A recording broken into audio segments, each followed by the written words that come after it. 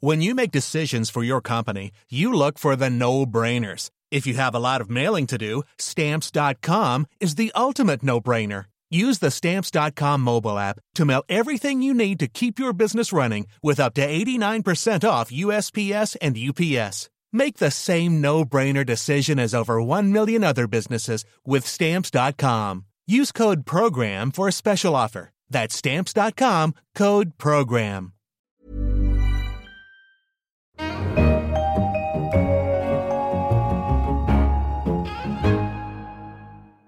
My name is Fiammetta Rocco, and I'm the Books and Arts Editor of The Economist.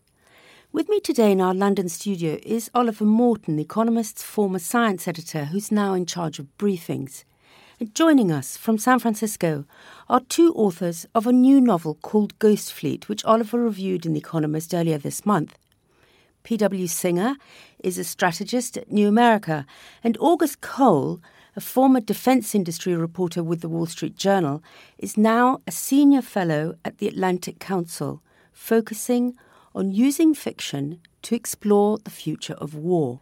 Ghost Fleet is written in the vein of Tom Clancy. It's a futuristic novel about World War III that asks, what if the Cold War turned hot?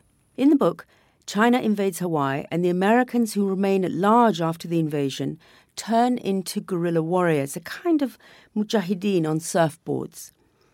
Ghost Fleet follows a huge global cast of characters fighting at sea, on land, in the air, and in two new places of conflict, outer space and cyberspace. Gentlemen, good morning. Thanks for having us. Good morning. This is such a wild book. I mean, it's a real page-turner, so I'm afraid our discussion is going to have to include some spoilers. Peter, let me start with you. Where did you get your ideas?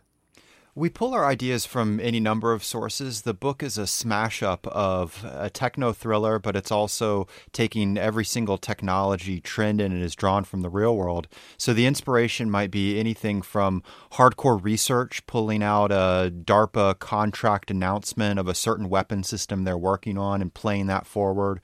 Or August, for example, when he was at the Wall Street Journal, broke a story about the F-35 Joint Strike Fighter program being hacked. So then we say, okay, what are the ramifications of that? Other times it might be from human interactions. We met with people that ranged from the obvious folks who would fight in World War III, U.S. Navy destroyer captains, fighter pilots, Chinese generals, and then other times from the not so obvious, but people that we thought would play a role, Silicon Valley venture capitalists, anonymous hackers, whatnot. Wow, that's quite something. Well, while you're there, let's go even further. There's lots and lots of far-out stuff in this book that you have dredged, obviously, as you say, from real-world extrapolation, speculation, research. Did you read about any ideas you thought were as realistic as those you ended up using, but so outrageous you thought the reader would reject them? This is August here. You know, many of the ideas that we drew upon in the book were anchored in the reality that we know today, with the idea that we're able to give our readers a familiar touch point so that when we really blow their minds by creating a technology utilization or an environment in the future like an occupied Hawaii, that they trust us. You know, many of the details that we employ are really important for that reason. You know, there is a level of credibility and trust that go hand in hand in this sort of world building. And we found that the farther we ranged into the future, the farther we took assumptions that are closely held in the military or in Washington today and turned them upside down, the more we really wanted to make that a believable upending of our readers' world. One of the strange things as well is how there are certain aspects that we accept in the real world that, frankly, don't make sense to a non-policy reader. So our editor is a literary editor. He's not from the wonk world, so to speak. And there's aspects of our current weapon systems that we accept today. For example, every single major defense program for both the U.S. and the U.K., we know their own tester found that there are, in their words, significant vulnerabilities when it comes to cybersecurity. We know that, and yet we accept it. Or another would be the Joint Strike Fighter, the F-35 program. We're spending more than $1 trillion on this weapon system where the bomb doesn't even fit in the bomb bay door. So this is the kind of strange thing that almost, pushes it. We didn't even want to get into these kind of crazy details that are accepted as just, oh, that's just the way we do things. We'll spend $1 trillion on a program that, has these fundamental flaws. Well, so what? Ollie, let me bring you in here because future war is such a well-trodden path in thrillers, and I know you love reading this stuff. Yeah, I was really interested what your personal favourites of the previous classics of the canon were, because this is a sort of literature that, unlike most sorts of literature, has a very definite beginning in the 1870s with George Chesney's Battle of Dorking, and has been very well rehearsed ever since. Were there any particular examples of wars foretold that you were looking back to? And a similar sort of question is, most of the people who tell stories about wars foretold have a fairly specific agenda they want to push on the people who should be thinking about that. And what's the core of your agenda that you're putting across? Well, this is August. I think one of the books that both Pete and I had read when we were younger was a Tom Clancy title, Red Storm Rising. And in America, that was a very formative reading experience because he had envisioned a Third World War taking place in Europe. The book, though, that doesn't often get as much attention among some of the current generation of readers is Sir John Hackett's The Third World War, which is an incredibly painstakingly detailed fictional accounting of a confrontation between the West and the Soviet Union. That book is a really, really powerful reminder of how fiction can impact policymakers because it's credible, it's imaginative, and it's a very good read. I think that sort of trifecta is incredibly important. In our case, one of our goals was to talk about, as Pete mentioned, some of the assumptions that people no longer challenge, problems that are too big to tackle, and show, not just tell, but show why they must be addressed seriously.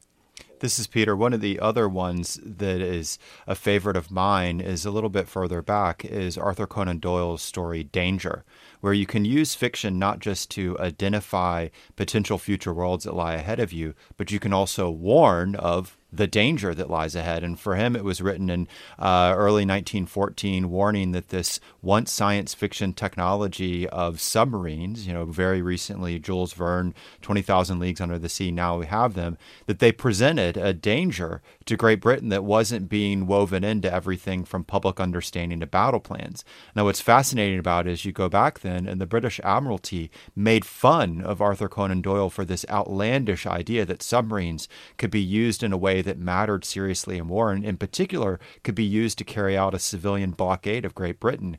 And, it's a great illustration of the power of fiction to flesh out, to warn of what lies ahead. Ours is a book that comes with over 400 endnotes. So every single technology trend, even some of the quotes that characters say, are documented in the real world. So our hope, and at least what's played out so far, is that it's a book that's an entertaining read for people, but it's also being utilized in everything from debates inside the Pentagon on strategy to inspiration for certain technologies that we're going to push to implement. One of the tropes of all this sort of fiction, and you bring it up in your answer there, is the idea of transformative technologies and superweapons. And one of the things I really appreciate about the book is how the most important transformative technology, I guess, on the American side, the railgun, which is, like most of this, a real technology. And in fact, you imagine the demonstration model being shipped over to the West Coast for real use. You're very realistic about the way that's actually integrated into a ship. It's very difficult. Things go wrong. The Chinese seem to me to get away very easily in that their transformative technologies work straight out of the box. They have an anti-satellite system that's just perfect. They've got this wonderful new anti-submarine warfare system that's just perfect. Did you feel you were slightly loading the dice for the Chinese to make the drama better? I think it's easy to underestimate your adversary, particularly for the United States, which spends more on its military than any other nation and will continue to do so until China reaches a similar parity level, let's say in 15 or 20 years. I think the way we think about China's military prowess is somewhat backward-looking rather than forward-looking. And so it was important in Ghost Fleet to really walk forward some of the technological development trends we're seeing there. Shipbuilding is an example. China is pursuing what's called a leap ahead strategy, meaning that they're not incrementally developing naval warships, but they're actually going from one technological level to another in large steps, far greater than what you would ordinarily expect in like a linear development process, or an aircraft where they're almost out of the box, using stolen technology, but fielding stealthy fighters that will be essentially a match for U.S. aircraft soon. So to look at the way they can detect our submarines, or the way they're able to take out U.S. space assets, seemed like a really important way to sort of tell the reader, but also the policy community, that we should not underestimate our adversaries. And one of the things that I would mention in this is that links back to the real world is in examining both sides' military planning in the real world. One of the problems right now is that both China and the U.S. have plans to fight each other, but their plans typically are, there's an assumption baked into them that both the war would go according to their own plan, and it would be things, the typical wording is short, sharp. That is, it would be a quick, easy win for their side. And of course, both sides can't be right. And our fear is actually even worse. Both sides are wrong, but this thinking that it's easy will make war more likely. Isn't there an old adage that wars come about when people have a legitimate disagreement about what the likely outcome is?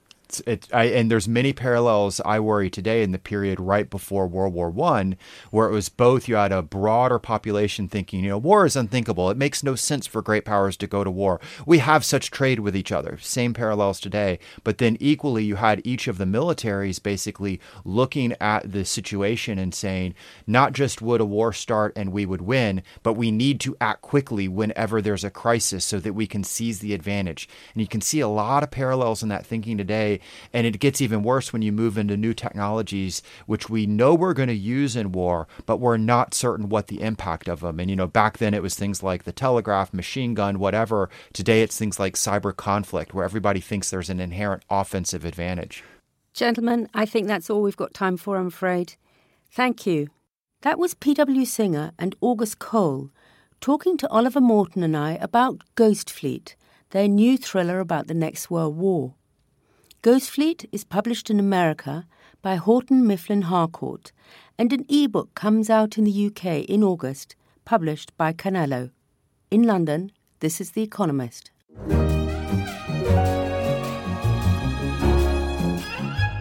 The Economist.